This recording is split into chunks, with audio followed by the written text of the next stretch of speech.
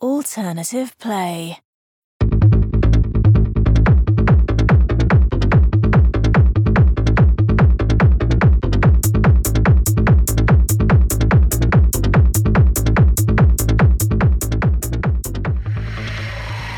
Welcome to Alternative Play, a podcast that explores both the worlds of kink and nerd culture.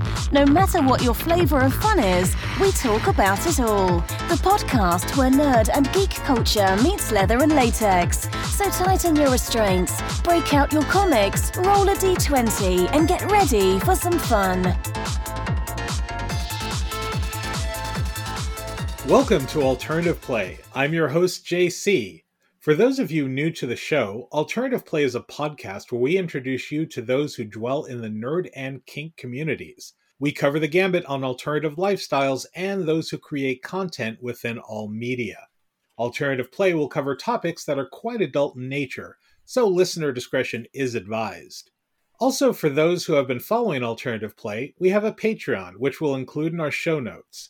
This will help us keep the show going and help back a number of kink-related projects, like our Not Safe for Work D&D livestream, Show Us Your Crits, which is now streaming on Plexstorm. Alternative Play is honored tonight to welcome one of the creative forces in the kink community, Brian Humphreys of Chaotic Kink. Brian has been dubbed a mad scientist of toycraft who is bringing new and artistic innovations into the BDSM community. So Brian, welcome to the show. Hello. And before we jump in to talk a little bit about your crafting and other aspects of your work, let's hear a little bit about you. I got into the scene about 10, 12 years ago. A couple I had met introduced me to stuff, and I took a liking to it. But I wasn't really into the community end until actually like 2017. I mostly just did private play. And since then, I've loved the people I've met. I've found that they're my kind of people and fellow nerdy, kinky gamer types.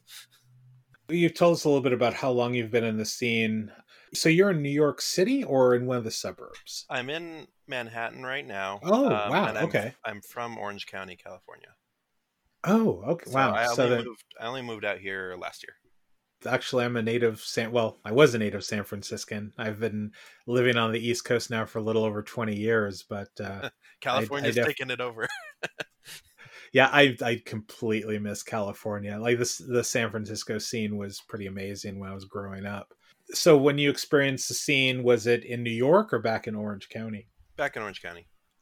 All right. So I'm just curious, what was the LA scene like, or at least the OC scene? The LA scene is really where it's at. The OC scene had struggles, but they're working on it.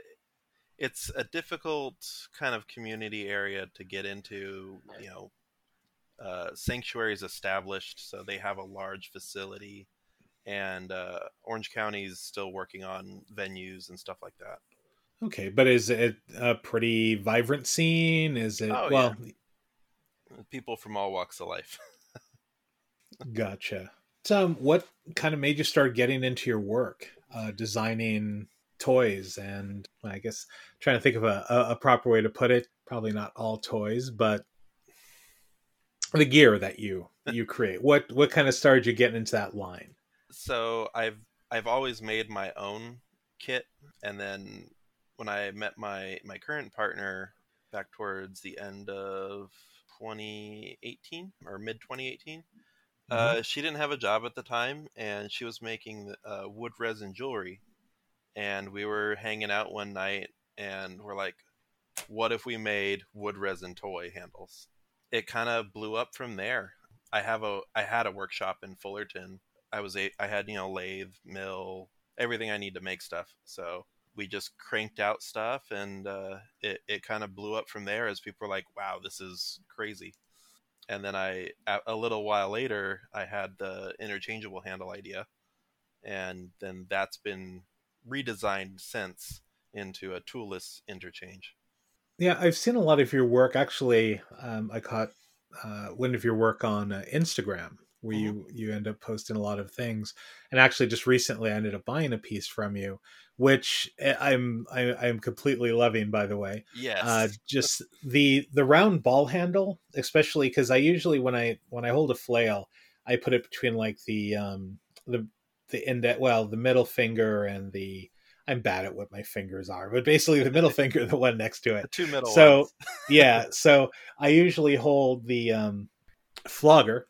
When I picked up the flogger, I noticed a couple of things about that was really great. Is that one, that ball handle allows it to spin so much easier in my hand, and also just the light weight of it is amazing. I was at an event back in February, Fetish Flea out in Rhode Island, Hmm. and I ended up buying this flogger.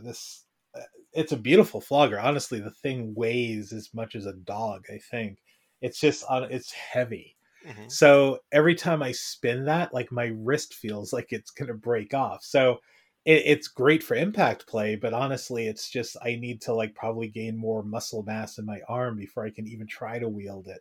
There's only But so much you can use it because it's putting so much strain on you.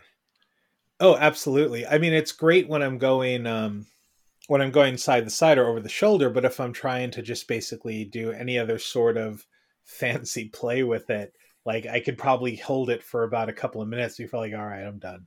Yeah. Or just grabbing it in another way. But when I saw that you had that ball handle, that was just like going, oh my God, I think I found the the flogger for me. So no, and I got it, and like I said, I when I took it out, I was just sitting there in my garage like spinning around hoping my neighbors weren't like walking by and just kind of wondering what the hell I was doing, because while we're all pretty much in our homes still, people will walk outside and look. We're actually, I think the neighborhood has gotten nosier since the COVID-19 outbreak, because now since Oh everyone's Lord. their home, yeah, everyone's completely interested in what their neighbors are doing. So that, some sitting there just doing almost Bruce Lee kata with this flogger in the driveway, the garage. So, but luckily, I don't think anyone came by. My wife was just kind of sitting there looking at me amused as as I was doing it. But so we talked a little bit about how you started your work and that. So is there something that so how do you get your where does your creativity come from? Because I seem like it again, your handles are probably not the only attractive feature, but one of the major attractive features of like the floggers that you sell is just because you have ones that clip on, you have like the ball one like I bought. Let our audience know, like, if they want an interesting handle, what do you have? What do you do? I definitely am a little OCD when it comes to things, so if it's not perfect, I'm really not happy. So I do everything from your common cheap materials. If you're doing like the straight polymer, like your handle, it's not very expensive compared to a higher end material. Mhm. Common hardwoods you might find pretty easily, your oaks, your birch, that kind of thing. Then we start ramping up from there. You want exotic hardwoods. It kind of depends on what I find at the right price. If you don't care about that, then I'll get it.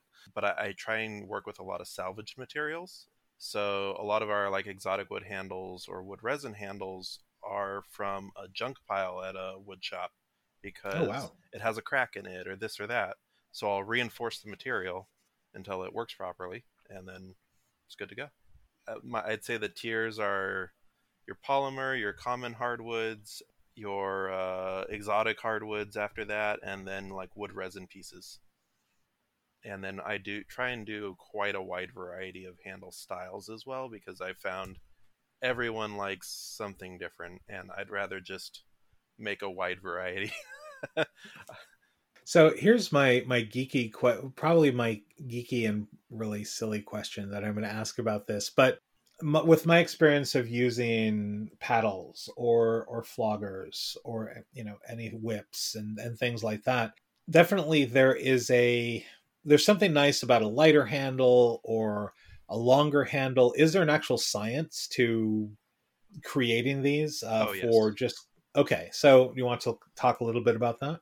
Yes, and that is actually I keep meaning to maybe do like a whole like series and put it up on my website on just the science behind what kind of handle works for you, what you want it to weigh versus what you want it to cost.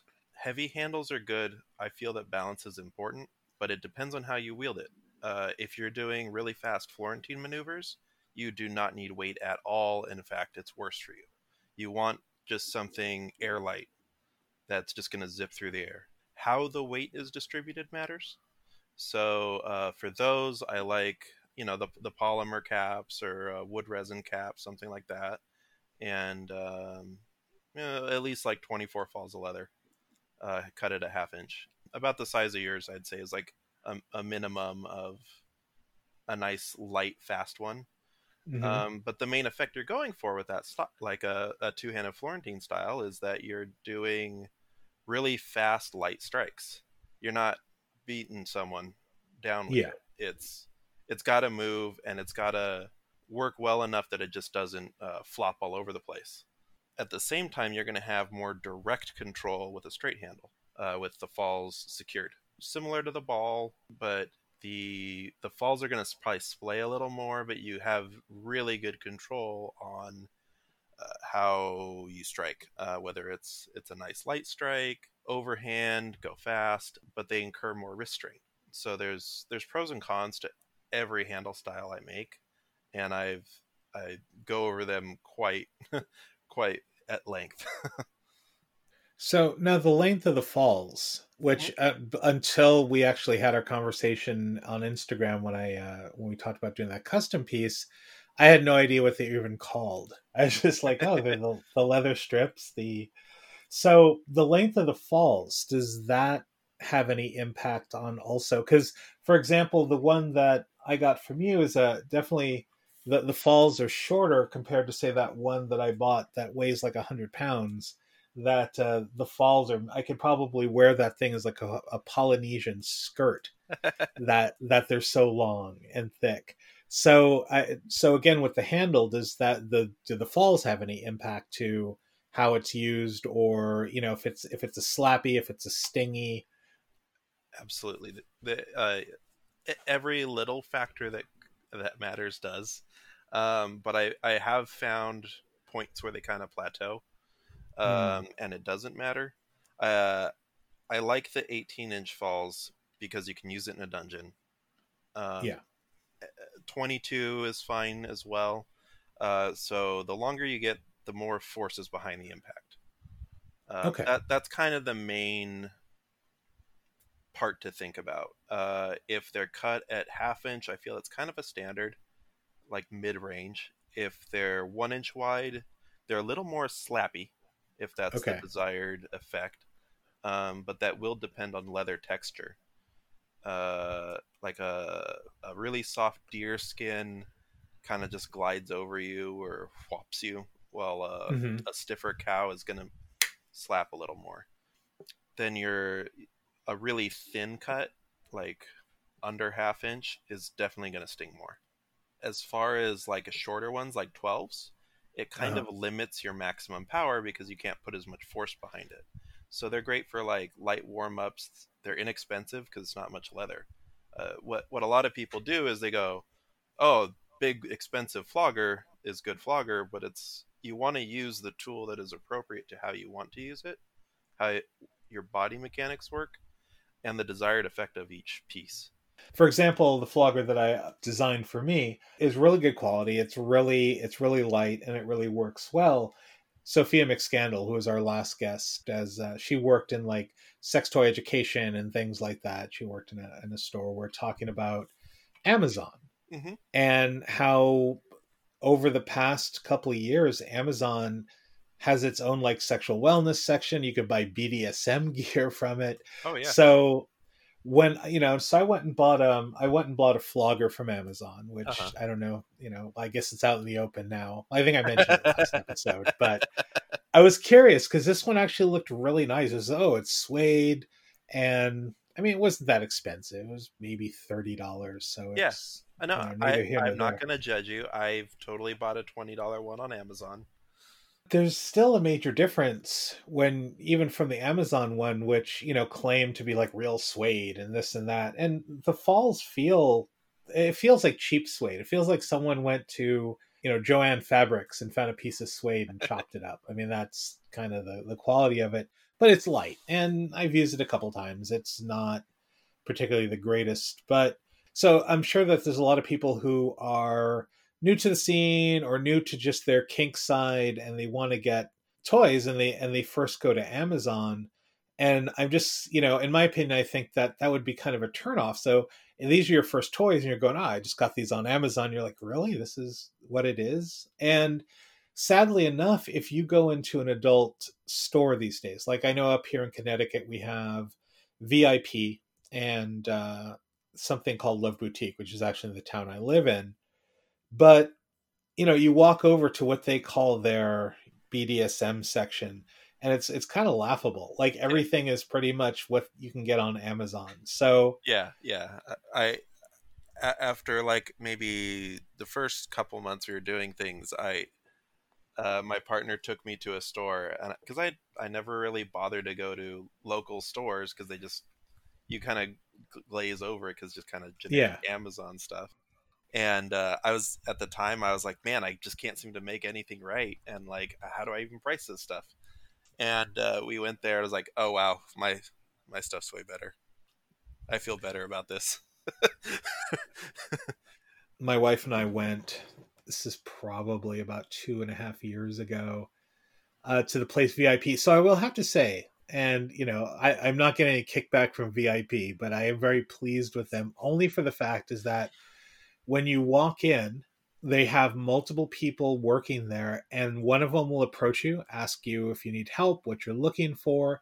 They will actually take demo models out of things and, show you, put a battery in it and kind of show you the like vibration or speed or whatever. They're really helpful in that way. So when you leave, you're kind of more educated about your purchase, right? Compared to like another place I was talking about, Love Boutique, where they kind of point you in a direction and then overcharge you for it and then let you walk out the door. So there is a difference, but I guess the point I'm trying to get to is, so I went over to their, BDSM or bondage and discipline, whatever section they want to call it.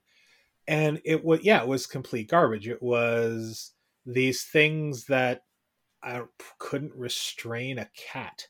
I mean, they're just like, they're Velcro. The chain between looks like you could easily just like Hulk them and just boom, break them in half. Yes, and yes. that can happen from experience. It's kind of sad. I think I ended up buying a couple things there, but it wasn't much. But then you go to an event, and now you're seeing stuff that pretty much you're going to restrain someone for a long time with these restraints I bought basically belt over, then padlock on, and then have another mechanism that goes around it. It's like, if I'm gonna restrain you, I'm gonna do it. If I walk away, you're not going anywhere with these. Like this chain ain't breaking.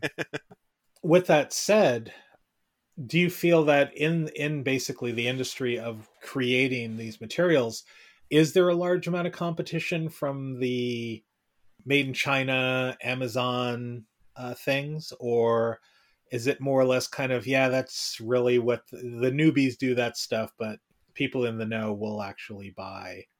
I feel like those items have their purpose actually, because hey, look, I've been there too. It's like, wow, I just don't have anything for warm up or whatever, and this was before I started really getting it into the stuff that I make now. It's like, I've got a scene coming up and this thing fell apart, and I've got 2 days. I'm gonna Amazon Prime those cheap suede flogger just to throw something out there. It's, if you don't have the money, don't put it into stuff. Like, I'm not gonna sit here and advocate like go broke buying my cool fancy stuff. That being said, if like, it can really turn someone off if they think a flogger is 12 strips of vinyl on like a 1/2-inch wide 4-inch handle that you flap people with. Like, it's just not the experience. And I think that's where the danger in it lies, because there's so much disinformation and lack of education, and the experience is entirely subjective. And between those three categories, I think it can avert people to what impact toys can offer, or impact and sensation toys can offer. It's really everyone's experience and how it shapes it. And it's good to have good things, but I would say try and find your local community and kind of get an idea of what's out there first. And actually, that's going to what I was going to say, and that's probably the best advice that anyone can give. Going back to Amazon things, and one of my concerns when I was speaking to Sophia in the last episode was that you may have people who watched, I don't know, 50 Shades of Grey, or just suddenly just decided that the couple decided they really want to try a DS relationship and they wanted to get into impact play. That's great, and honestly it's a great way to explore. It's a great way to learn things about yourself. You sometimes learn more about yourself in that way than you would have just moving about your normal life. However, some of those toys can get really dangerous in the hands of someone who doesn't know how to use them. Absolutely. Seeking out your community, meeting others, you know, suck it up, go to a munch. I mean, honestly, most munches aren't people walking around in like leather daddy gear, right? They're just No, normal people, yeah, having these a are drink. regular folks. I cannot find where the munch is because everyone looks normal.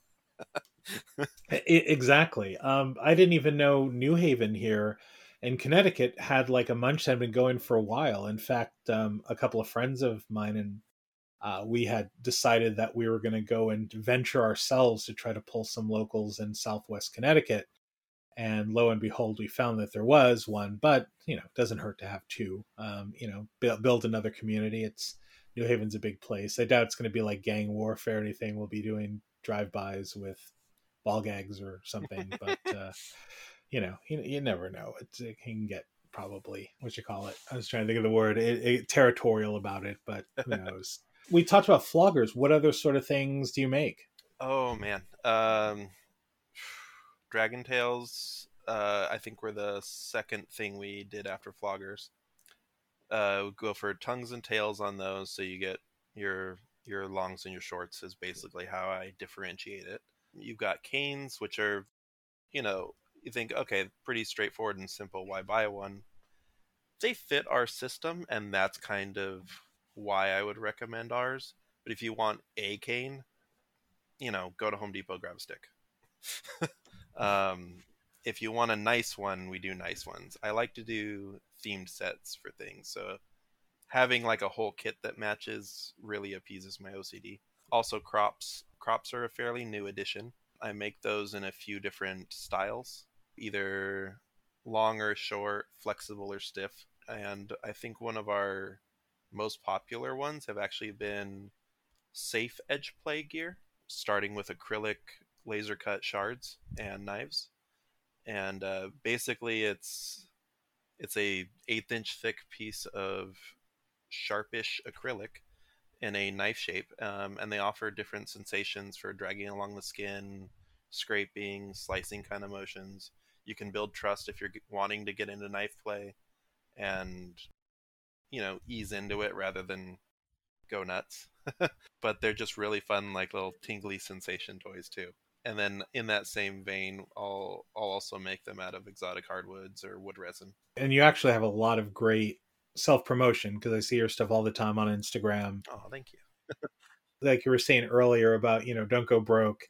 But however, whenever you see something that's custom made and something that just looks really awesome, you just kind of almost want to have like money jump out of your pocket and and back things. So I mean, I have my eye on a few other things that I've seen on Instagram that you make. So believe me, and now that I know you do theme sets, that might be a discussion we might have to have offline. But upcoming themed sets, just to give you the inside scoop, almost complete. I have to just buckle down and finish the pommels on them. I have a Wasteland themed set, so like think Fallout, ooh, Burning Man, that kind of thing. Wasteland as the event. So I've got like 7 pieces in that right now. I also have like a unicorn magic theme set that's on the website now, but I haven't really promoted it yet. I'm getting there. I'm really terrible at marketing. I'm like so behind on that because I focus on production and tooling and all that. Gotcha. And then I also have a steampunk set that's almost completed. Sorry, I have another one that's almost done too. I also have like an ice theme set where it's a lot of clear on everything. Okay. Clear vinyl, clear handle, clear flogger that's made out of vinyl. It's very stingy set, but it was really fun to build. The handle, it's my first interchangeable set that I'm doing as a collection rather than just a bunch of random stuff. So that way it's one handle, a handful of attachments. It's like its own kit in itself, and it is a very stingy set. Wow. Well, you had me at Wastelands and Steampunk. So yeah, I mean, before we started recording, we were talking about video games, and so I lied about the 4. So Fallout 4 is also one of my Yes. go-tos. Of course, I have it modded to like the point where it doesn't even start half the time, but it's still like in a really exciting game. And sometimes I just like to just start from that first level again. Oh yeah. And just play it, do the same thing, find, oh god, what's the dog meat, I forgot the name of the dog. Dog Yeah, meat. so find dog meat and go in and meet the Minutemen and all that. But it's just so fun. And but then at a certain point I'm like, all right, I'm gonna use cheat codes because I just can't deal with this, like 7 bullets and now I'm dead. No, it's So actually I've been pushing my partner like, okay, just try it, and we finally started it like last week.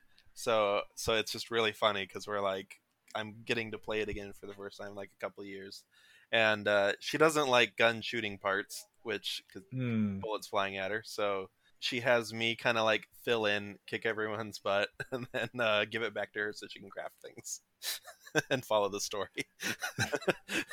So we're both kind of replaying it right now. It's been a lot of fun. No, definitely. So do you have these on your website, or these are kind of new and will be revealed? As I mentioned before, I'm terrible at marketing, and Okay. they will eventually go there when they're completed. Okay. All right. At some point, it could be they're finished for like a month, and then I'll put them up because that happens. It depends on how busy I am and if someone's poking me for things. Gotcha. So actually, I had a question about canes. That's Sure, what yeah. Let's go on back. canes. I mean, so I've heard many stories about what should be used for the cane. It makes a big difference in the stinginess or the whap. Some are just really horrible because they're too stiff. Some are just too wobbly to even do anything. So, and I actually bought my first cane earlier this year, back when we could go out and leave our homes and that fun stuff. And actually really enjoyed it. I made sure that I sat down and watched several videos on how to use it, because in my head I was just picturing myself just like whapping it through the air like some sort of Jedi with a lightsaber. And so I sat down. Kink Academy, which I actually bought a subscription to for Christmas because it was half off, and I really wanted to see what they were about. So they actually said several videos on caning, which was really great because I learned to actually properly use one, other than probably causing blisters or seriously injuring my partner. Oh. But so anyway, in that, I've learned that, using one sort, like using rattan versus using bamboo versus using acrylic. So do you have any thoughts or what you use in the canes that you produce? Yes. So again, it's going to depend on everyone's personal preference because there's no one cane fits all. Yeah. I always recommend a rounded tip. You're only going to strike with the last 3 to 6 inches usually. Yeah. But it really depends on the effect. If you want something that kind of whips, it's gonna be stingier. It's gonna be a lighter material. Rattans and bamboo are fun. I used to do Kali Eskrima stick fighting, and have suffered the wrath of bamboo very, very hard. But what I, at the level 90% of people play at, if it's used correctly, you can use it as a cane. It's a stick. It's there's not much more to it than that in that regard. I Yeah. like to make sure the tips are round. It's an even surface that's not going to leave splinters. On all of my canes, they'll fit our interchangeable handles, so you can use your same grip and handle with it. As far as materials, um, your common hardwoods are going to be cheap. You know, birch, oak, cherry, walnut, and in that price order, I think. I wouldn't go under a half inch on any of those woods in diameter. As far as synthetics, there is quite a diverse spread. So you mentioned acrylic. That's a lovely one. It's going to have great aesthetics. It works well. It's not the strongest, but I haven't broken a half-inch one, and I've full strength a punching bag with it repeatedly. Oh, wow. I can't break a half-inch on that on an 18-inch cane. Keep in mind how you use the cane really matters. I'm an experienced user of sticks. Okay. So I know how to swing it for some pretty maximum damage. But as soon as you go over 18 inches, I feel like it's going to lose integrity. And I recommend keeping it under 18 because it's, but again, that's shaft length. Sorry. Handle might add a little bit more. But the material itself at 18 stays pretty stable. Acrylic's great. Polycarb is near indestructible. It has more of a frosted clear texture. That's a little more flexible. So, Okay. but not by much, but it really looks like a frosted clear acrylic. That you can wail on it all day and your arm's going to get tired first. Wow. On the same vein, recently, and for a set I just put up on Instagram today, actually, that I made back January, February, finished sometime earlier this year. We made our first glow in the dark cane. Ooh. Which it looks like a lightsaber when you charge it up. Oh, that's with so cool. black light. It's basically a polycarbonate tube with a resin core that it has a bunch of glow in the dark pigment in it. And that is just as strong as the other polycarbonate canes. And I've got a pretty heavy player testing it for me. That just sounds fun. Like, It's honestly, super now I'm fun. just. I gotta put up a few of those. I've been kind of keeping them on the down low because I've just been like swamped with all sorts of things in life. Delrin is another good synthetic material. It has a really high molecular mass, so it's very dense. Mhm. It's not the densest, but it is a good density to price point, and it's also really strong. I like those in half inch and 3/4. I'm not able to make 3/4 at the moment, but I've got like a few left. Those are pretty thumpy because of the high weight of the Delrin, so you're more likely to do bruising rather than just stinging. Again, depends on how you apply it. And those are fine out to 24 inches if you want. The same client with the green glow in the dark cane also has a 24-inch black Delrin 3/4 cane, and that thing can really put out some power. Wow. Yeah, fiberglass is an interesting material. It's really stiff, it's really hard, and there's not a lot of give to it on the 1/4-inch fiberglass canes I make. Those are completely coated, so you don't have to worry about fiberglass exposure. Yeah. Which is a big problem. If they just like paint it or something, that's not good.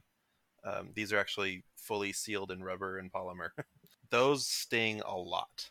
Those are really stingy, and you're not going to get around that. They're stingy. You don't have to swing it very hard, though, and it's super light. So, Oh, okay. That was my question. I was going to ask if it's a heavier or it's a lighter material, because usually when you have more stiffer, I find that maybe it's not as heavy, but it's just a little bit more unwieldy because the fact that there's no give to it. yes. So, I mean, you can use a fiberglass cane and like 2 fingers tapping someone, and it's enough to kind of get people a little squirmish. Mm. For like light to medium people, I'd say. It's going to be similar to like carbon fiber. It's really light, but it's very stiff, and those get stingy. But they usually come in about 1/4 inch. That's what I put mine at, because if you want something a little thicker, I don't like that material for it.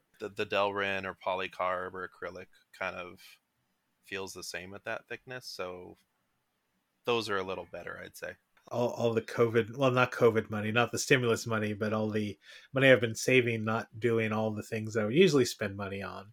I think definitely I'm going to have to consider a cane other than the one I bought. I bought like a cheap $10 cane. It does its job, but shoot, glow in the dark canes and all these different materials. I'm just like, I can just imagine just, my partner surprised I shut the lights off and I don't know, blast like music from A New Hope in the background and just sit there and twirl it around for 40 minutes. I actually made an LED handle. I have the only prototype here in New York, but it was quite a lot of work and it didn't quite come out how I wanted it to. Like the usability was just kind of poor.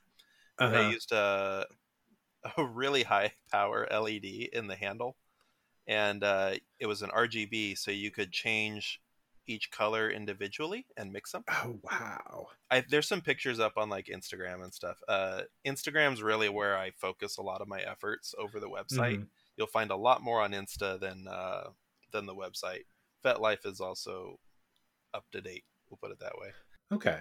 But the website has the prices. If you're like curious about like roughly how much something costs, it'll probably be there. All right. No, definitely like just talk to me. I'm pretty easy. Yeah, I'll probably shoot you an email once I go, wow, I have to have that. But yeah, FetLife, I don't like, I don't know, this is even a side rant, but it's like every time I try to do any sort of advertising on FetLife, I feel that I would probably have a similar experience if I tried to do advertising in an empty subway tunnel. Yeah, I think if you were in a subway yelling at people to go to your website, it might be more effective. Yeah, I don't know, like I have a FetLife account. I use it from time to time, but it's more or less, I've just kind of stopped using it. I find that just trying to go to like a Facebook group and then just making sure that I keep it, PG-13 works a lot better than like going to Fet and doing anything. I don't get me wrong, I love FetLife. A lot of my friends are on there, and it's a great way just to kind of like, I don't know, just talk about other things going on in your life. But as far as like any sort of advertising, because like I said, we started a kink community here in Southwest Connecticut called Kink Haven. And we put it on FetLife, and we got maybe 5 people who wandered into it, even after like we kind of blast broadcasted it. And then we started like a Facebook group, and we're at like 70 members. So there has to be something with I haven't learned the secret of FetLife. Maybe that's it. It's a really old platform that hasn't changed, and it hasn't really grown, and I feel like they're starting to kind of make some changes, which is good, and I really hope that they catch up to where other platforms are at. But as far as business stuff, Instagram still has like the highest click through, I guess you could call it, to sales or interest. Yeah, I find that too with this podcast, and also Twitter. For some reason, I've gotten a pretty good following on Twitter. But yeah, anything else has been kind of crazy. But I actually want to switch gears and go over to the topic that you probably won't be able to shut me up on, which is gaming. Yes. So now you wait. Beside, do I need to roll for initiative? Yeah, let's roll initiative. See who talks first. So I see that, looking at your survey, that you do game design, actually board games. I do. So let's hear. I'm really curious. I have designed a fun board game, and I don't sell it. Okay. I'm terrible at it. No, I just, it's one of those things where you make something cool, everyone's like, wow, you got to make something with this, or this is really fun, you got to go out there and do it. And it's just, it's either going to take up so much time and not make any money where it's, I don't want to deal with this, or it's just like it gets put on a back burner and just kind of simmers there. And then like someone goes like, oh, I love board games, and like, hey, check out this one I made. Basically it's, I back in 2014 I had gotten terribly electrocuted, and I was stuck at home like with no strength. So I sat down and made a board game with a friend of mine, and it was basically like Counter-Strike but in board game form. Okay. And it plays like chess with guns. It's a very simple like D6 system, but it's kind of RPG-ish in that you have a character card, you have all sorts of weapons and equipment. It's in a modern setting. Mm-hmm. Each weapon tells you what it does. You have 5 health. You can move 5 squares and attack. And there's a lot more to it than that. But basically, if you get caught with your pants down, that character could get just exploded ugly. There's a high chance element, but it's a good like just on your seat kind of strategy game that runs really fast. You can play a game in 15-20 minutes, and it's not too rules heavy where you're having to look in a book. All the rules are kind of in front of you, and you have fun maps and characters you move around them. That's neat. Have you done a prototype? Or... Yeah. I used I want to say Game Crafter, and I've made a couple revisions. I'm always like constantly trying to perfect things, and which brings me to my current project for game design, which is an RPG system I've been designing forever. I keep rehashing it, kind of thing. Like every like few years, I'll be like, "Oh man, I really want to play that and get that going again." And I've been doing this for a very long time, but I want to say like several years ago, I finally sat down, knocked out a full like 200-page rulebook. Oh wow! It's a fun system. It's very crunchy though, and as I got older, I cared less and less about the crunch, and I had less and less crunchy players, and I realized things needed to get a little lighter. So I've been retooling it. It's still a fun system, but I think I've been able to enhance the usability of it, which makes it a little better, I think. Yeah, I feel most gamers, I won't say all gamers, and I speak mainly for myself, my own demographic. When I was younger, I used to love crunchy systems. Yeah. So granted, when I started playing, it was it was around the 80s. So there was a lot of things like, first edition AD&D Champions, anything created by Fantasy Games Unlimited, which completely, like, I don't know if you've ever read Space Opera, but that game required certain mathematical skills that I think you have to go to MIT to learn. Oh, have you heard about Aftermath? Oh God, yes, I'm very familiar with Aftermath. Yeah. But this was kind of the thing in the 80s. Like every game, I would say almost all game design up until we reached the 90s, when we started seeing things like Vampire the Masquerade and Feng Shui and games like that, where they just said, you know what, let's just take all these subsystems out, create a very streamlined system. And RPGs got, obviously, I think game design got a lot better as we went through the 90s. However, I still love the ideas of crunch. Now let's move ahead to the past 10, 15 years. And I won't even look at a game if it makes me break a math sweat. Yeah. Like, I'm just like, all right, I like the setting. Shadowrun is a huge example of that.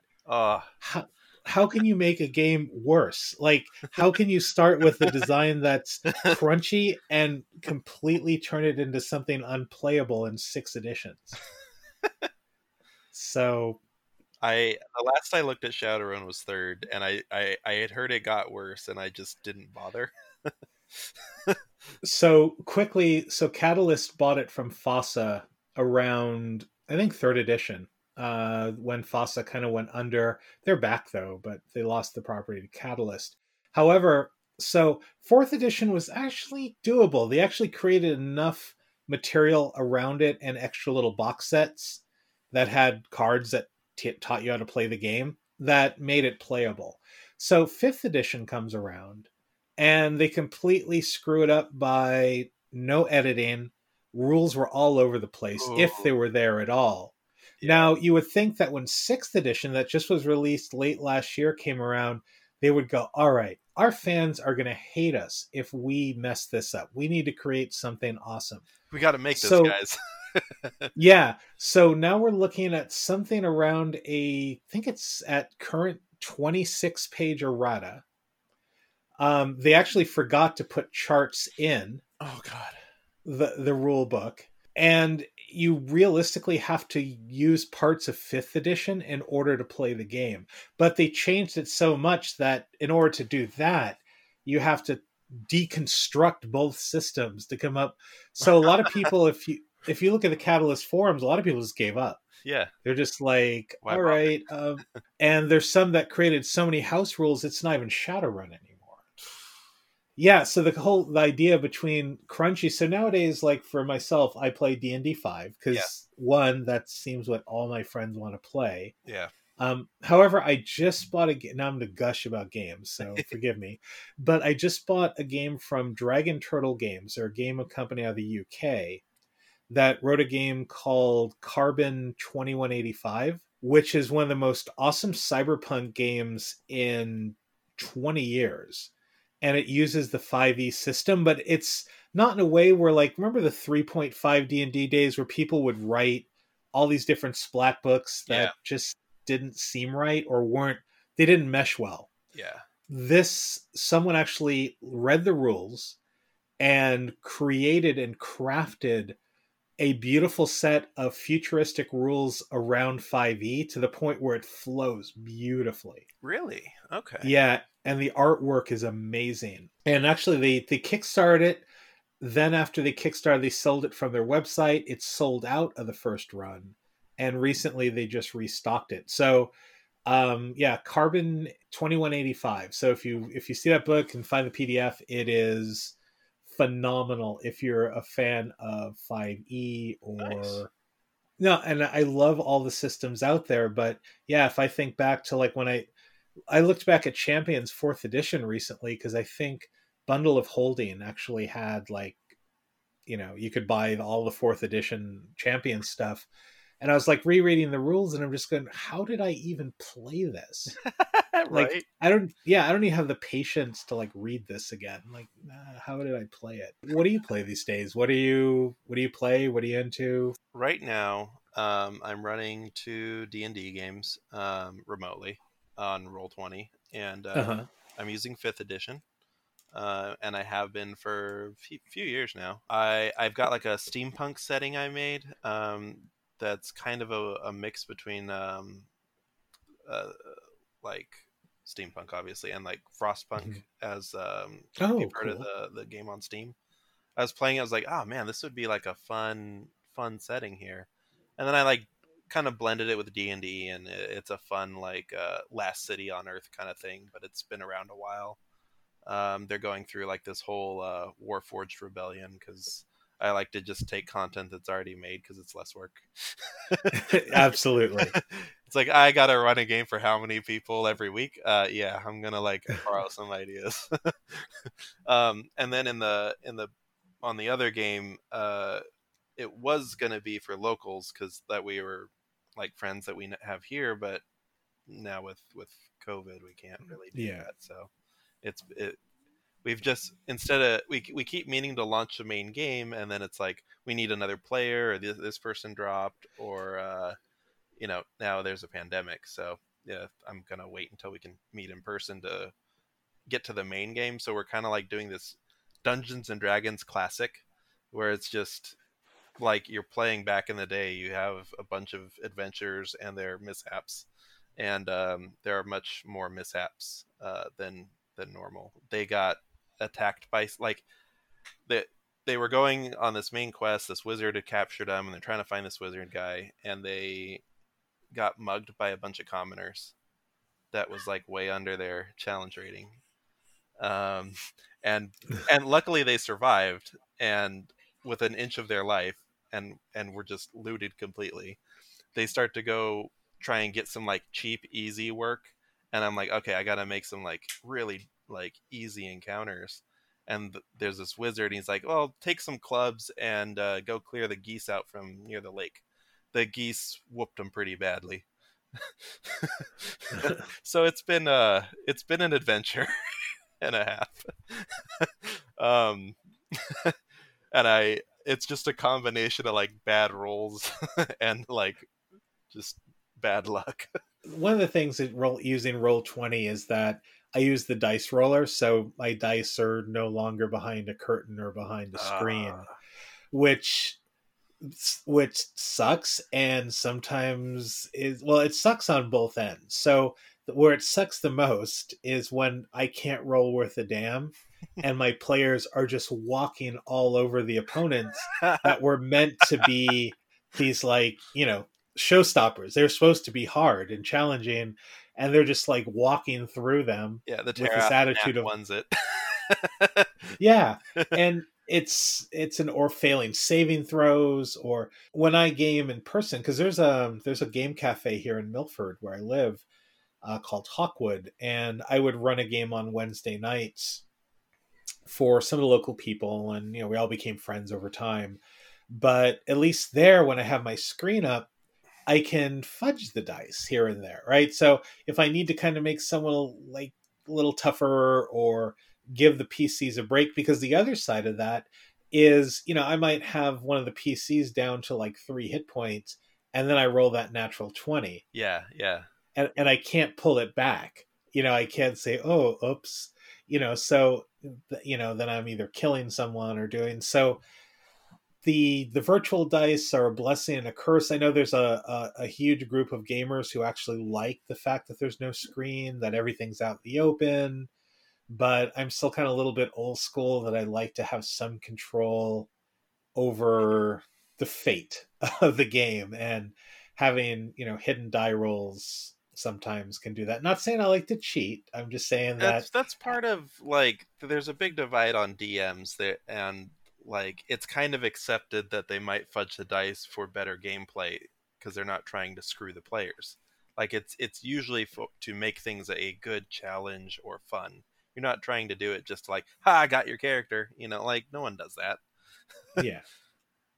I feel that role-playing games itself are a great gateway. So games like Apocalypse World with sex moves. So let's just say that you're awakening. You're finding that, yes, you may be this kinky person, but there's really no way to explore. Maybe you haven't met people who you want to, take on as play partners, or you're not even involved in a local scene yet, but you want to explore that side of yourself. And while, yeah, you have the 12-year-olds who giggle about sex, you also have groups that are adult and will role play out with consent various sexual acts or kink acts or whatnot. And I feel that sometimes role playing games, if used in that way, are a great way to explore if you do not have the resources to explore in person. And maybe through those role play encounters, you're able to even find out if this is something for you, if you like it, if you're actually comfortable and want to go forward. So while role playing games are fun, and I love to be an elf and grab a sword and stab things, or whatever, be a superhero and do whatever, I also feel that there are games that allow people to explore that side of themselves. So I just wanted your thoughts on that. I've definitely found that there's a Venn diagram of people who are gamers and are kinky, and it's the same circle. Uh, for the most part. there's a very small margin that aren't. And actually, when in Orange County, one of the things we would have it on Thursday nights was a game night, which at the dungeon, but it was no play, it was just board games, and it was packed. Wow. Okay. Kinky people are sex nerds and sex geeks. It's just the kind of people we are, and I think we gravitate towards those naturally, whether we realize it or not. we're at the dungeon over here in Manhattan, and not the dungeon. The event is called Dungeon. And we were talking with someone. I brought up Dungeons and Dragons, and then like all sorts of heads started turning and like, "Oh, you guys play? Like, where?" And I was just like, I was not expecting that, but I also kind of was. I've been known to just like roll in with like this Dungeons and Dragons T-shirt, and that was kind of a thing I did back in Orange County. and that's how anyone noticed me at any point. I mean, there's a lot of crossover, even when you get into, video games, even people who play who do Second Life. It is a way to step out of your normal everyday self, become someone else, and experiment with that. But yeah, when there's a cafe in San Francisco, which was there after I had left, unfortunately, it's called Wicked Grounds. And it's a BDSM education coffee shop on Folsom Street, I think it is, in that part of San Francisco. And but yeah, you go in, and the back is just nothing but like board games. And so when I go to visit San Francisco, my friends and I would usually go into Wicked Grounds just to like play Munchkin or do something and have coffee. I mean, but they do a lot of stuff. They're really, so the Folsom Street Fair, which is really big in the kink community in San Francisco. Wicked Grounds also has like various booths and alcoves and all kinds of interesting things and like educational kiosks. So it's very comforting coming back into the scene after so many years and meeting like some really great people and learning more and more about, things that I didn't even think about back in like the 90s. So definitely it's a like who would host a Dungeons and Dragons game at a dungeon? that is just cool. As soon as this is over, we're doing it. I'm gonna run the game. That is awesome. I would love to see it. I like just even be a spectator and see that. I think it's like a bucket list item, D&D game in a BDSM dungeon. Yes. Just check that box. All right. So let's so as we wrap up, where do you want to do any shout outs? Let us know where we can find you. Instagram, I use the most, chaotic.kink on Instagram, and then chaotic-kink on FetLife. Or just email me at chaotic.kink. Website's chaotic-kink. I will definitely vouch and say that, yes, I mean, your stuff is pretty amazing. So, get over to the website, check them out on Instagram. It's just amazing stuff. And like I said, even after tonight, I'm just like, maybe I need a set. If you have feedback on this episode, questions you'd like to ask us, or suggestions, send them over to host@alternative-play.com or check us out on the web at www.alternative-play.com. So thank you for joining us for this episode of Alternative Play, and remember, dragons are not the only things that play in dungeons, so keep your gaming kinky, safe, and consensual.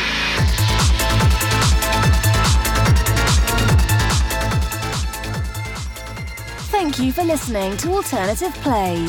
We hope you enjoyed your time in our playroom. Alternative Play is an attribution, non-commercial, no derivatives 4.0 international Creative Commons work. You may share it with whomever you like, so long as you don't sell or modify it.